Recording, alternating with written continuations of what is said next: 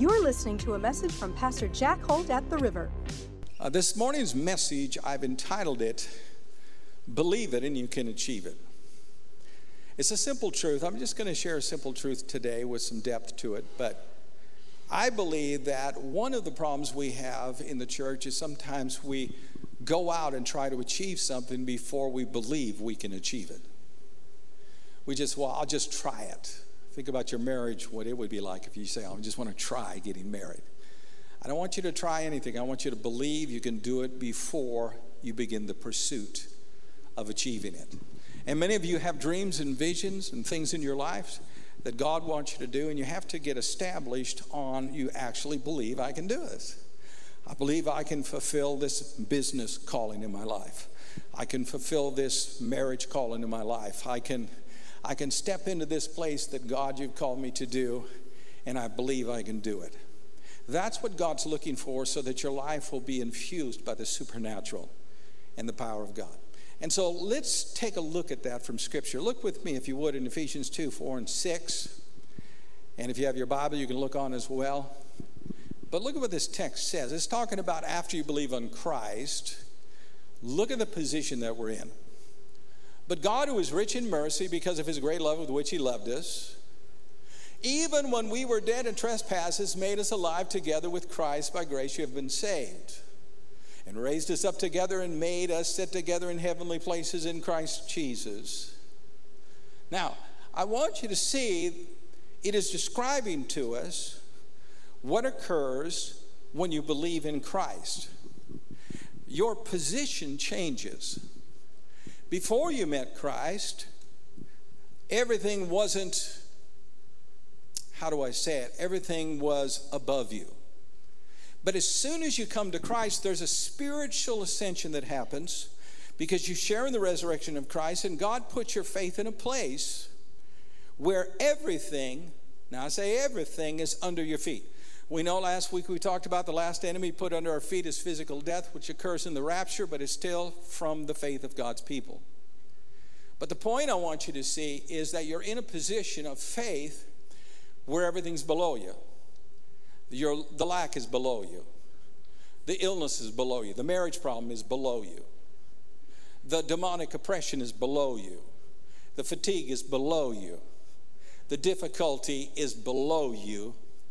And when you understand that, it changes your whole perspective. Because you realize that it's up to me what I permit or not permit. And I want to encourage a lot of you, believing is really simple. Just believe you have it before you see it. And keep that in your heart. You may not feel it, you may not see it, but just keep it in your heart. I believe, I receive it. And when you do that, you won't permit some things in your life. You won't permit your life to end up in lack and that place where you're in despair. You won't allow that. You won't permit that. You'll rise up above that. And I think it's important because it's one thing to teach people the power of the tongue. Death and life is in the power of the tongue. That's one thing to teach people. It's another thing to teach them what their faith is like after they believe in Christ. It is far above all principalities and powers. Far above the economy, far above the income, far above the diseases, far above that. And you need to have that in your heart so that you know that when you're in your troubles, you can believe you receive and hold on to it until it is manifested in your life. Say it with me, I'm above and not beneath. Let me describe to you, there's two kinds of people. There's what I call basement dwellers, and there's balcony people. Basement dwellers are those that are bottom feeders. They're people that are very critical, they're very judgmental, and the way that they feel good about themselves is by finding something wrong in your life. Now, that's someone else, obviously not no one in this church. This is for a completely different crowd. But how many know they're out there? Amen? And then you got the balcony people, and that's the people you are. The balcony people are those who have accepted Christ and God has exalted them. And what they do is they go around and try to build people up. They try to tell people, you can do that.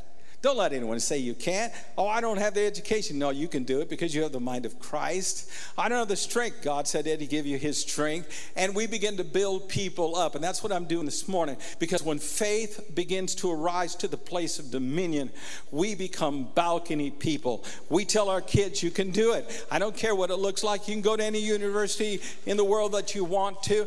God can provide the needs. You just need some faith, and God will cause it to happen in your life. Amen. How many want to be the balcony people? Come on, give God praise. When you're a balcony person, you can really minister to your wife in a great way.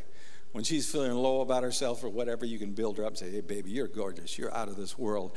You are off the chart. You are the apple of my eye. You are so adorable. Okay, right on. Praise God. Okay, look with me over to 1 John chapter 1. And I want to read you a set of verses and explain to you the position that we're in. Because once you know the position that you're in, you'll realize you can get favor and grace from God anytime that you need it. You don't have to be at a certain level in obedience, a certain level in following God or being mature to receive from God. God leaves His door open. Look at the verse. This is the message which we have heard from the beginning from Him and declare to you that God is light and in Him is no darkness at all. How many know if you study the Bible at all, it tells us that you are in Christ? How many have heard that? Notice it says there's no darkness while you're there. Say amen. In other words, there's no darkness in God when you're there. God's salvation and power is so powerful, He's removed all that darkness. Now let's go on. If we say that we have fellowship with Him and walk in darkness, we lie and do not practice the truth. Watch this. But if we walk in the light as He is in the light, we have fellowship with one another, and the blood of Jesus Christ, His Son, cleanses us from all sin. Now, this is awesome. This is awesome. I got to define to you for a moment what fellowship is. It's not just eating a lot of food with friends. Fellowship in Scripture here is talking about our union with God. In fact, if you read the previous verses, he talks about how they handled the word of life, Jesus, and how they had partaken of eternal life, which is Jesus. Because when they knew Jesus, they knew the Father. Eternal life isn't just living forever. It is to know the Father and the Son. And they explain that in the beginning, and it says, all right, and we want to share this fellowship with you. So when the term fellowship is used, it's used in the context of eternal life. How many know you don't get saved one day and the next day not saved? You didn't get saved last Sunday and then Monday you lost it. If you're saved, you're saved. Can you say amen? And so in this passage, when he talks about what it's like to walk in the light, he's talking about to walk in the beliefs or the benefits of the resurrection of Christ. In other words, if we walk in the benefits of the resurrection of Christ, it says here we fellowship with each other, and it says that the blood of Jesus cleanses us from all sin. Now, I'm saying this because a lot of people think that fellowship is determined by your level of obedience. If I'm good today, I'm fellowshipping with God, but if I'm bad tomorrow, He breaks off fellowship. I'm telling you that God always leaves the door open. In other words, God will never shut the door and say, hey, you really ticked me off. You have no access now until you repent before I will give you grace and mercy. God doesn't do it that. The sacrifice of Jesus provides us an open door all the time in our lives where even when we're screwed up, we can go to God and say, God, I screwed up. I need some help. And God will give you mercy and grace in your life. Amen. Even when you're not perfect, even when you didn't get everything right, even when you cussed on the freeway. You know, in the Christian church, sometimes we get the idea that when you get saved, you become almost perfect. The reality is Some of you cuss when you lose your temper. The reality is some of you act very worldly at times in your life when you get upset. You know, my wife, I almost thought she was born with angel's wings because she's so sweet. But I've seen her lose her temper. I had this minister one time burn me really bad, and my wife chewed him out. It must have been for 20 minutes. Up and down. That guy was so scared of my wife. Every time we had a convention, he would never show up because my wife was there. The point I'm trying to tell you is this: to believe God doesn't mean that you have to become a mature Christian before your faith works. It works when you're a baby Christian. It works when you're struggling with worry. It works when you're struggling with fear. It works in your life wherever you're at because of the sacrifice of Christ. The blood of Jesus is constantly cleansing us of sin in our lives. You don't have to be perfect to believe for healing. You don't have to be perfect to believe for financial increase. You don't have to be perfect to make your marriage better. All you got to do is place your faith in a promise and stand in faith. And we should know that. Look at Rahab the harlot, my goodness. And she was blessed by God, and she had some problems. Amen? What about Abraham? He bails on his wife twice and is willing to give her to another man to save his own hide, and he is the father of our faith. What about David? Oh my goodness, David gets on the top of the palace and starts checking out this girl taking a bath. Can you say amen? This is for someone else, Pastor. It's not me. I got it together, praise God, and I know you don't. But faith is simple. You believe you have it, and you carry it with you. As long as you have to carry it with you until you see it. You don't believe you have it because you get it. You believe you have it because His Word says you do. You don't wait until you see it. You don't wait until you feel it. You don't wait until you experience it. You believe you have it right now. That's what will happen with your redemption. Now, some people have suggested, well, Pastor, I don't agree with you. I think that when it says in the text that He cleanses you from all sin, it's because He's talking here about sins of omission or sins that are hidden in your life. God is cleansing. But all the ones that you're aware of, you're going to have to repent of those before He forgives you. Well, now let me prove to you that's not true. 2 verses. Romans 5:13 says this. I believe it's 13. He says that sin is never imputed to you when you don't know it's sin. Did you hear that? It's clear. God never puts sin on you until you know it's sin. You may be doing sinful things, but if you don't know it's sin, He doesn't impute it to you. He doesn't charge you for it. Also, James said this. He said, if anyone... he says, if you know to do right and don't do it, it is sin to you. In other words, if I didn't know it was wrong and I was doing it, it's not sin to me. So obviously, hidden sin is never imputed to us when we are not aware of the fact that it's sin. Amen? So in the verse, when it talks about fellowshipping with God, he says the blood of Jesus continually cleanses you from all unrighteousness when you're walking in the faith, in the benefits of the resurrection. It says the blood is continually cleansing you of all sin. If that was talking about perfect obedience, why would you need His blood cleansing you from sin? Huh? I mean, if you are walking in perfect obedience, there would be no need for the blood to be cleansing you, because there would be no sin to cleanse you from. No, he's talking about us in real life, real time. The reality is we need to put our faith in the promise. Now, I'm going to make a statement here that may blow your mind. God forgives you the moment you put faith in Him.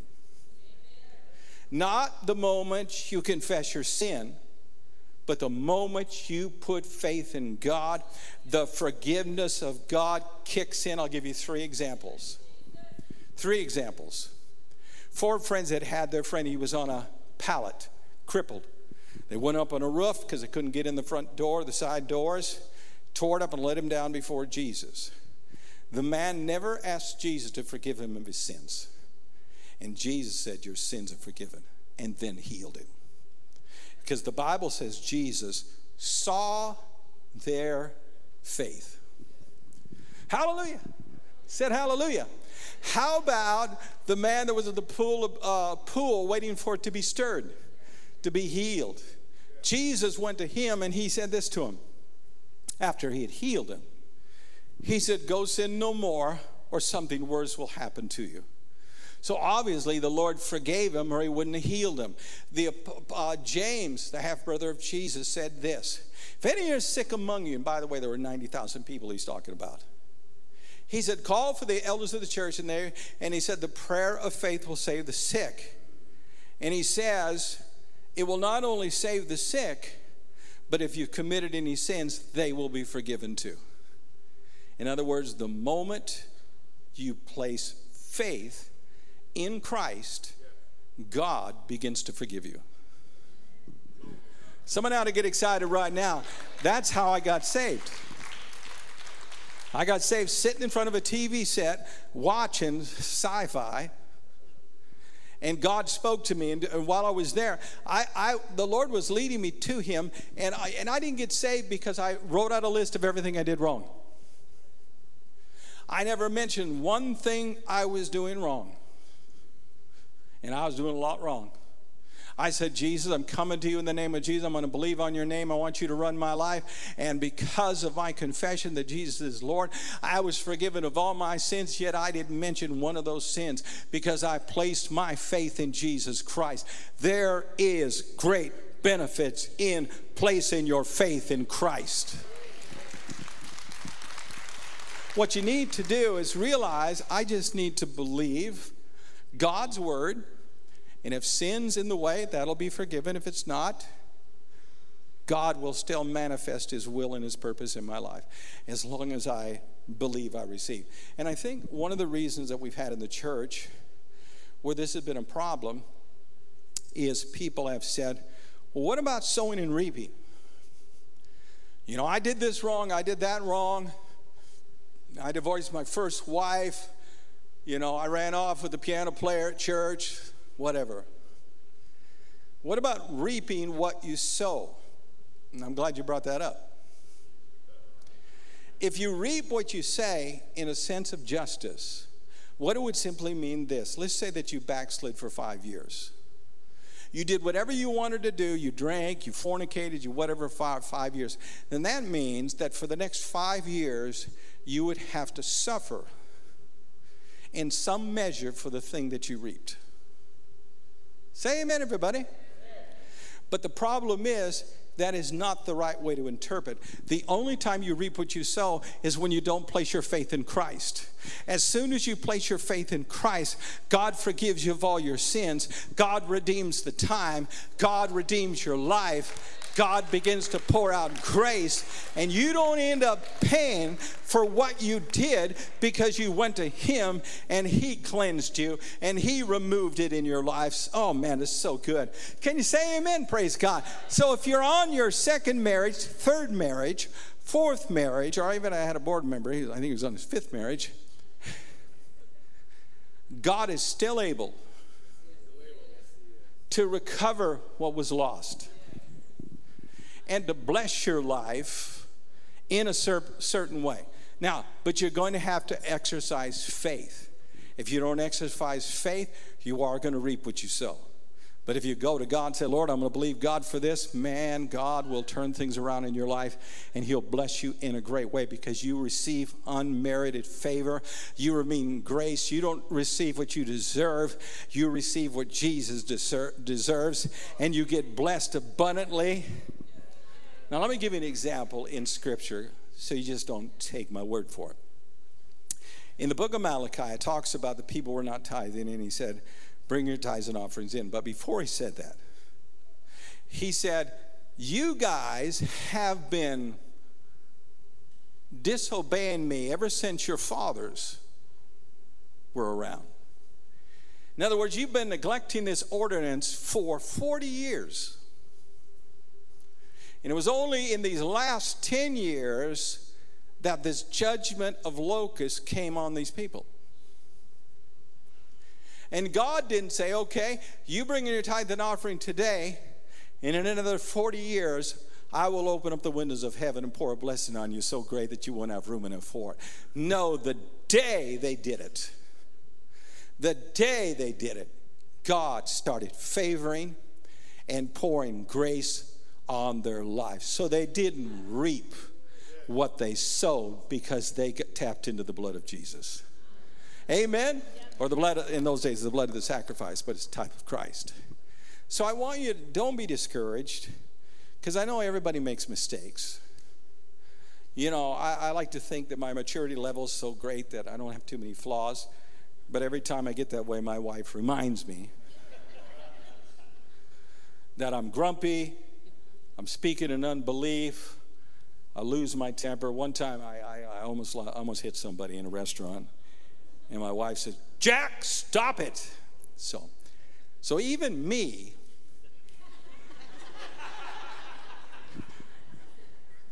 have things I'm dealing with. Amen?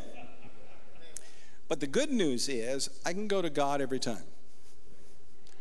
Lord, I shouldn't have done that. I shouldn't have said that. I shouldn't have done that. Lord, I need some help. I need some grace here in my life. I need some favor in this life. And if I believe, I receive it and wait for it, God then will eventually manifest it in my life. Because that's what God does. Forgiveness is automatic the moment you place your faith in a promise. God begins to forgive you and restore the years that are flowing in your life. Amen? Turn to your neighbor right now and say, this has got to be for you. I'm sure of it. Hallelujah. I've seen you this way before. I'm so glad you came to church today. I'm going to sit next to you and pray for you. I want you to see something here at this point.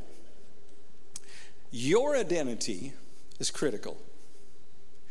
If you have the wrong view of who you are in Christ, it will neutralize your faith. It'll make your faith ineffective, and you won't feel like you can receive something from God that's freely offered. See, in the Bible, you see some types of this when you see, for instance, God changed Abram's name to Abraham, which means the father of a multitude. It never went back to Abram. It was Abraham from that point on. Never changed. Once that identity was established by God, it never changed. Another thing that happened was with, you take Abram and Abraham. What about Jacob? His name was changed to Israel, which means one prevails with God and with man. The word Jacob means deceiver. He was a tricky guy. He was always tricking people. And you remember he got into the trouble that he got into in his life because he stole his brother's birthright. He went in, and his father couldn't see because of the hot climate. They didn't have sunglasses back then, so his vision was hindered. And he went in there and acted like his brother to receive the inheritance. And his father said, "What's your name?" He said, "Oh, I'm Esau." He lied. So he gets the birthright. His brother gets so mad, he wants to kill him, so he flees for his life. But how many know that it eventually catches back up with you? Later, his brother comes looking for him with 400 men. It didn't sound like he just wanted to have lunch with him. It sounded like he wants to kill him. Doesn't it? Listen to what the text says. Put it up on the screen. Genesis. Then Jacob was left alone. He knows his brother's come with the 400 men. A man wrestled with him until the breaking of day. This is the angel of the Lord. Now, when he saw that he did not prevail against him, he touched the socket of his hip, and the socket of Jacob's hip was out of joint as he wrestled with him. And he said, "Let me go, for the day breaks." And he said, "I will not let you go unless you bless me." So he said to him, "What is your name?" And he said, "Jacob." What was he doing? He's revealing what he did in the past. He lied in the past. Now he's going to state who he is. "I'm Jacob." Notice what it says. And he said, "Your name shall no longer be called Jacob, but Israel. For you have struggled with God and with men and have prevailed. Now, I want you to see this. What's so astounding about this text is that he wrestles all night with the Lord. And he tries to pin the Lord to get blessed, and of course you can't do it. The Lord touches his hip because he just won't quit. And then he says, well, I'm not going to let go until you bless me. And then the Lord reveals to him, all right, what's your real name? Jacob. Soon as he owed up to what he had done, God blessed him. And said, from now on, you're no longer going to be called Jacob. Now you're going to be called Israel. And from that point, he was always called Israel. But what's crazy about the story is his brother with 400 men show up. And they don't kill Jacob or Israel. And what they do is they reconcile. Now they're buds. And his brother says, hey, come on back to my place. And we'll have a feast, and I want to get to know your family and all that stuff. And all the time, Israel is still thinking like Jacob. He doesn't intend to go back with his brother. And he says, oh, you know, it's going to take me a while to get the stuff together to be able to go back and see you guys. And so you go on ahead. I'll catch up with you later. Brother said, well, let me leave some men to help you out. And he says, oh, we don't need it. We got all the men we have. And then Jacob intentionally deceived his brother again and went in a different direction to save his hide. Here's the point I want you to see. His identity never changed in God's eyes. Even when he went back to his old ways, he was still Israel. Even though he made the same stupid mistakes again, he was still Israel. Just like even when you make the same stupid mistakes over and over again, you're still an overcomer. Just because you mess up, you're still a child of God. Just because you screw up, you're still a child of God. You don't change. That doesn't change. And you see that particularly with the prodigal son. He goes to his father, can I have my inheritance ahead of time? Takes it, goes out and blows it on sin. Ends up feeding swine. And then he comes to his senses and says, you know, my father treats the servants better than the people I'm working for. I'm not worthy to be a son anymore. I'm going to just go back and say, hey, Dad, just don't consider me a son anymore. I'm not worthy. But if you would give me a job working for you, I would gladly take it. He goes back, and do you think his father accepted his new identity? No, he rejected it. And he called him his son again, and put a robe on him and a ring on his finger, killed the fatted cow, praise God, called the neighbors, called the relatives, called the friends, called him out for a big party and blessed him because he was his son. As many as received Jesus become the sons and the daughters of God. Once you're a daughter forever. Once you're a son forever, praise God. It don't matter whether or not you're with the pigs or not. What matters is Jesus Christ has made you a child of God. You are royalty. You are seated in heavenly places. You are blessed, highly favored of God. You are his offspring. You've been given the Great Commission. You've been given the purpose of serving him and following him all of his life and changing the world that you live in because you are a child of God.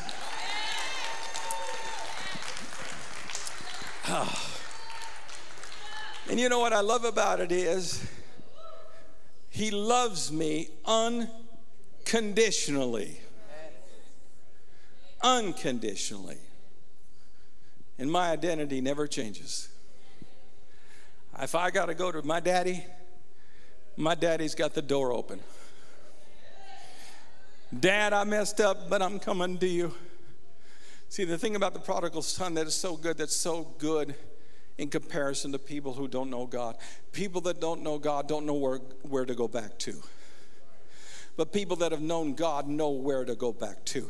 I need to go back to the house of God. I need to go back to God's presence. I need to go back to God's word. And there's such a blessingness to this. And God will not close the door in your life in any way, shape, or form. Now, I'm not preaching this so that you'll continue in sin. I'm preaching this so that you'll go to him for grace and mercy so that you can overcome the things that are hindering your life and stopping you from the success. I think it was several years ago, I was in a service. It was actually before the service, a Wednesday night service. And the Lord spoke to me, and I love those times when he just speaks to me, and he says, I want you to preach more on my love. And of course, I don't like to teach on the love of God. I'd rather teach on something with violence, whatever, you know. But I remember that night I did. And I remember we had, on a Wednesday night service, we had 10 people come forward and get saved. And that's unusual on a Wednesday night because it's usually just church folk. But God wants you to know that you're not so far away you can't come back. He wanted me to tell you that no matter how much you screwed up, no matter how many flaws you have, don't you stay out of the house of God. You come back, you keep seeking him, you keep seeking his favor, you keep putting your faith in it, and the faith in God's word will begin to drive out those weaknesses in your life, and you will eventually give praise to God. Say, thank you, Father, thank you, Father, thank you, Father. That's what I wanted you to get from this truth. I think it's beneficial. You know, in Mark 11:22 or 23 and 24, it's one of my favorite verses, obviously. He said to his disciples, he says, whosoever shall say unto this mountain, be plucked up and cast in the sea, and if he doubts not in his heart, but believe the words that he says, he shall have whatever he says. Therefore, when you pray, believe you receive. Believe you receive the things that you desire, and you shall have them. I love that text. You know why I love that text? It's because God believes in us when we don't believe in ourselves. Did you hear what I'm saying? God believes in you more than you believe in your own self. You don't believe you can do it, but God says, no, you can do it. I said you could do it. I said you could believe for this. I said you could overcome this. I said you could speak to the mountain. I said it would be removed. In other words, God has more faith in what you can do than what you have in yourself. And what's amazing about the text, it's not describing the Holy Spirit. It's not even describing Jesus. It's describing whosoever, talking about the church. He said, let me tell you what you can do. Let me tell you the potential that you have as a Christian. Let me tell you the mountains that you can move in your life. Let me tell you the prayer results you can get in your life. Let me tell you what you can do, because most people don't believe they can. Most people feel good about climbing a mountain, not removing it. Well, I'm going to spend my life, I've been climbing that mountain all my life. God doesn't want you to climb it. He wants you to dissolve it. He don't want you to camp up halfway on it. He wants you to get rid of it. He wants you to get rid of the strife in your family. Get rid of the fatigue in your life. Get rid of the financial lack in your life. Get rid of the disease that follows in your life. He wants you to get rid of it completely in your life. He wants you to get rid of it. You have the potential to believe God that you'll get rid of it in your life. I mean, think about the power of what he just said in that thing. He said to speak unto the mountain. Tell it off. Why do Christians have a hard time telling off the mountain when you have no problem telling off the guy in the car next to you?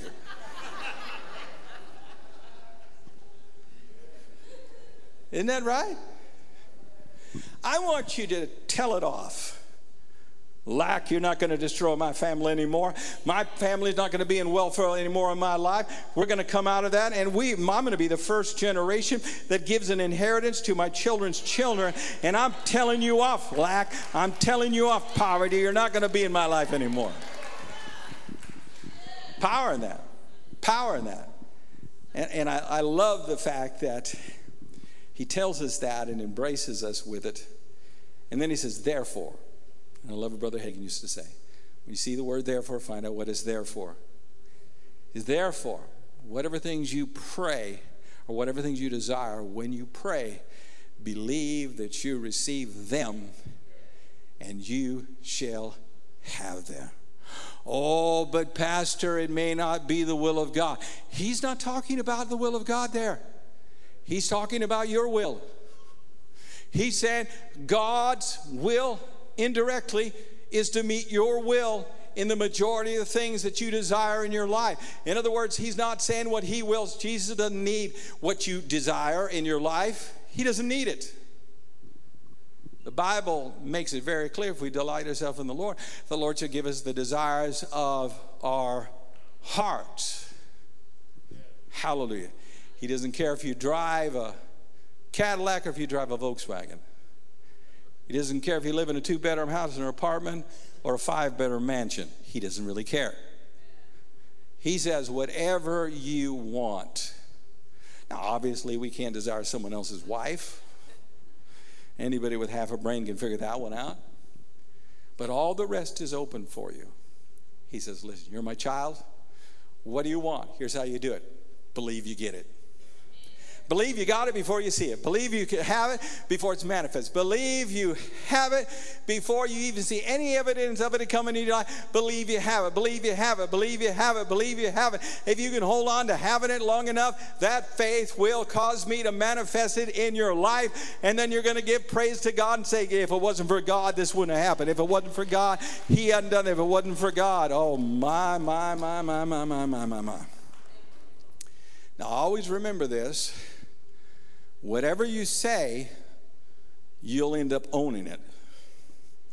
That's why it's so important what we say. Whatever you say, you're going to end up owning it. You end up owning it. I'm going to give you a little tip if you're married. Your wife goes out shopping, puts on some clothes, comes out and says, do I look fat? Don't answer. I said, don't answer, because whatever you say, you're going to own it. Well, a little bit fat. And then for the next 25 years, he says, I'm fat. He don't lie. He said, I'm fat. And she'll tell your grandma, she'll tell your father, she'll tell your kids, she'll tell the relatives, and she'll probably tell people in church. So just remember, what you say, you end up owning. So I want to make sure that what I'm saying is what I want to own. You understand the humor of what I'm saying here. Now I'm going to show you a verse that shows you that the desires in your heart are the byproduct of your relationship with God. Look at the verse. For God is working in you, giving you the desire and the power to do what pleases him. In other words, God works within all of our different desires. He influences desires to bring cures to diseases, desires to accomplish something that's not been accomplished before. I was studying about the guy that invented penicillin. Now, during the time there wasn't penicillin, if a soldier got wounded or whatever, they usually died from infection. Imagine what your life could be like without penicillin or drugs like that. That was during that time, and this guy was a Christian. And by accident, he discovered penicillin that has saved millions and millions of lives. But he had a desire to work in this field. He had a desire that God had put in his life to do that. God uses your desires to accomplish his purpose in your life. Amen? Amen. Now, I'm going to give you an illustration here, a story, and we're going to close with this, of how this is worked out in your life. Amen? How do I really soar the way God wants me to soar? How do I believe and really hold on to what God's promised in the Word and see it happen? How do I do that? The story is told of a farmer. And this farmer was out in the field one day, and he was taking hay and throwing it in his wagon. So he's down there doing this, and he's doing this all day long, filling up his hay or filling up the wagon with all this hay, using the pitchfork. Well, he finally got done, and the hay was very tall on the wagon. So he gets up on the wagon, but he's exhausted. He's been doing this all day long, and he's an elderly gentleman. And so he's sitting there, and the horses have been kind of in a sleep or slumber. Anyway, he gets them going, and he falls asleep sitting on the chair of the wagon. And so the horses just start going where they want to go. And they started going over this one path, and they got too close to a big tree right there and banged into the tree. And at the time they banged into the tree, there was a little eagle, a little tiny eagle, baby eagle, fell out of the nest and landed on top of the hay. So the farmer didn't notice it first, and so it wakes him up, and he takes the horses, gets them on track. They go back to the barn, and he started to take the hay off the wagon, and he looks, and sure enough, there's a little eagle on the top of the hay. He knows if he leaves it out in the woods, coyote or something will kill it. So he says, all right, the best chance I have, what I'm going to do is I'm going to take that bird, and I'm going to put it with my birds. And his birds were chickens. So he puts this eagle in the chicken den there with the fence around it, whatever. But the problem with the chicken and an eagle is an eagle has a bigger beak. Chickens sound different than eagles. Chickens are eagles are more pretty good, wasn't it? Yeah. And he had this big beak. And so the eagles, he was following their examples, and they were trying to eat the insects from the ground. And because they had the smaller beak, it was easy for him. But for the eagle, he's banging down there, boom, boom, and they come out of the chicken coop going, bah, bah, bah, bah, bah, and he's going, ah, ah. So there was a division between the eagle and the chickens. Didn't feel comfortable. You ever been with unbelievers and felt weird? Especially when they didn't know you were a Christian. And they're acting a certain way and whatever, and you're thinking, oh man, this is terrible. This is terrible. You felt like, see, we may be in the world, but we're not of the world. That's what this eagle was. And he's trying to follow their example because he doesn't have an example. His mom is up in a tree somewhere. He's by himself. So he tries to follow the example of the chickens, but it's not working out. In fact, he's going without food because a lot of the chickens started picking on him because he was so weird looking. And they would come over and take the food from him until one of the mother hens saw it and said, this ain't going to happen. And she protected him and made sure he ate. And so this is how he rose up. He didn't feel like the rest of them, but yet he was trying to act like the rest of them. Until one day there was a full-grown eagle flew over the nest or the chicken coop and saw one of his descendants down there. So he flies down and lands right next to him, and he realizes this is a baby eagle. No one's taught him how to fly. So he takes him and throws him on his back. That's how they train him. Flies up thousands of feet up in the air, and the little eagle's going, man, this is cool, this is cool, this is cool. And then he turns over, drops that little eagle off. But the problem is he was raised with chickens. I don't know how to fly. And he's tumbling down to the earth, just tumbling down to the earth. And the eagle says, man, if I don't do something about this, he's going to splatter. Puts his wings out straight, goes straight down there, gets back under him, takes him up, and they go through this process where he takes him up. And he's learning from the mature eagle that believes he can do it even though he don't believe it yet. He's learning because he was watching him until he eventually begins to fly like that older eagle. It's the same way with Jesus. Jesus swoops into our lives and we don't know how to fly. We've been with the chickens too long. We've been plucking on the ground too long. We don't know how to soar. We don't know how to believe. But yet we get around Jesus and Jesus takes us up. Say, all right, here we go. I'll drop you. Ah! And he swoops down and picks us back up, and we go at it again. And then until we realize it's really pretty simple. Just straighten out your wings, praise God, and let the wind catch it. And God's going to take you up high in your life. Can you say amen, everybody? You are eagles.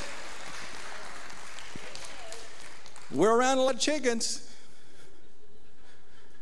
The thing about faith is all you have to do is believe. It's simple.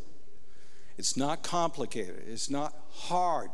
The reason why people waver in faith is because they try to explain every aspect of the Bible before they believe. Just believe.